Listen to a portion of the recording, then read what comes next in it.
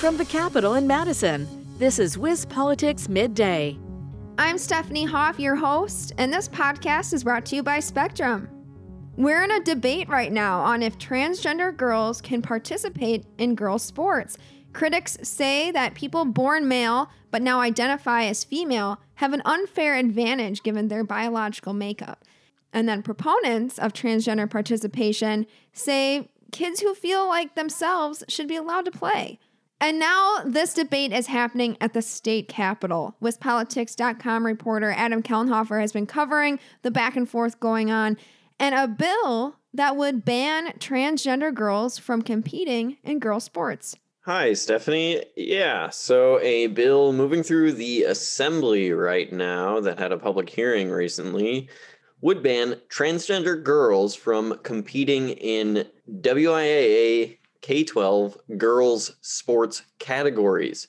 So those are students who have transitioned from male to womanhood and now want to also compete in women's sports with other women. The bill would also create a third category for WIA competition that would allow co-ed competition so that anyone from either gender sport category could compete against whatever gender they want. So this is a Republican-authored bill, Adam, and I'm going to assume it's a partisan issue as well. What are bill supporters saying? Well, Stephanie, first I'm going to note there are two other bills in the Senate that are really similar to this. This one deals only with K-12 sports, but there is a Senate bill that deals with sports at the college level. Supporters of these bills say that women athletes are having trophies and scholarship opportunities taken from them after they've worked really hard to achieve those goals. And they're being taken by athletes who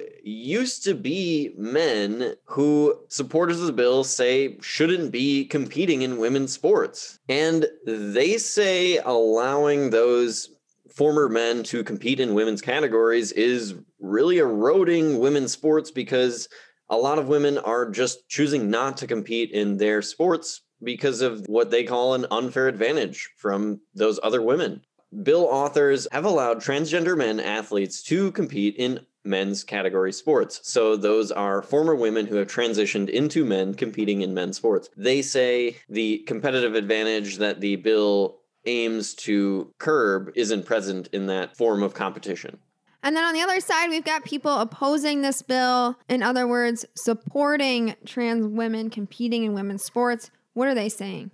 Well, Stephanie, doctors and lawmakers who support the bill argue that including trans kids from sports at all that, fit their gender identity excludes them from social groups, which often leads to depression, feelings of not fitting into society, and can lead to suicidal thoughts. And they argue that the current WIAA one-year hormone rule, that's a rule that requires transgender women athletes to be on hormone conversion therapy for at least 1 year before competing in women's sports, addresses the competitive advantage that the bill aims to address.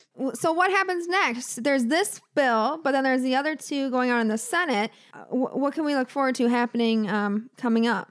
Well, Stephanie, I'm not exactly sure, but the Assembly bill could go up for an executive committee hearing, or the two Senate versions of the bill could go up for votes in committee and then advance to the Senate, where they would go through the normal lawmaking process. However, Governor Tony Evers has voiced opposition to any bills that restrict LGBTQ rights. So he will likely veto any versions of these bills, no matter where they come from, if they land on his desk. Well, thanks, Adam, for shedding some light on this pretty controversial issue in Wisconsin. It's the start of a long weekend. This is our last midday of this week. We'll be back on Tuesday with another episode. In the meantime, check out WisPolitics.com, give us a follow on Twitter, and like us on Facebook. And check out WisBusiness.com and follow their Twitter, too. Once again, I'm Adam Kellenhofer with WisPolitics.com. And I'm Stephanie Hoff. Thanks for tuning in. This has been WisPolitics Midday. For more state government and political news, visit WisPolitics.com.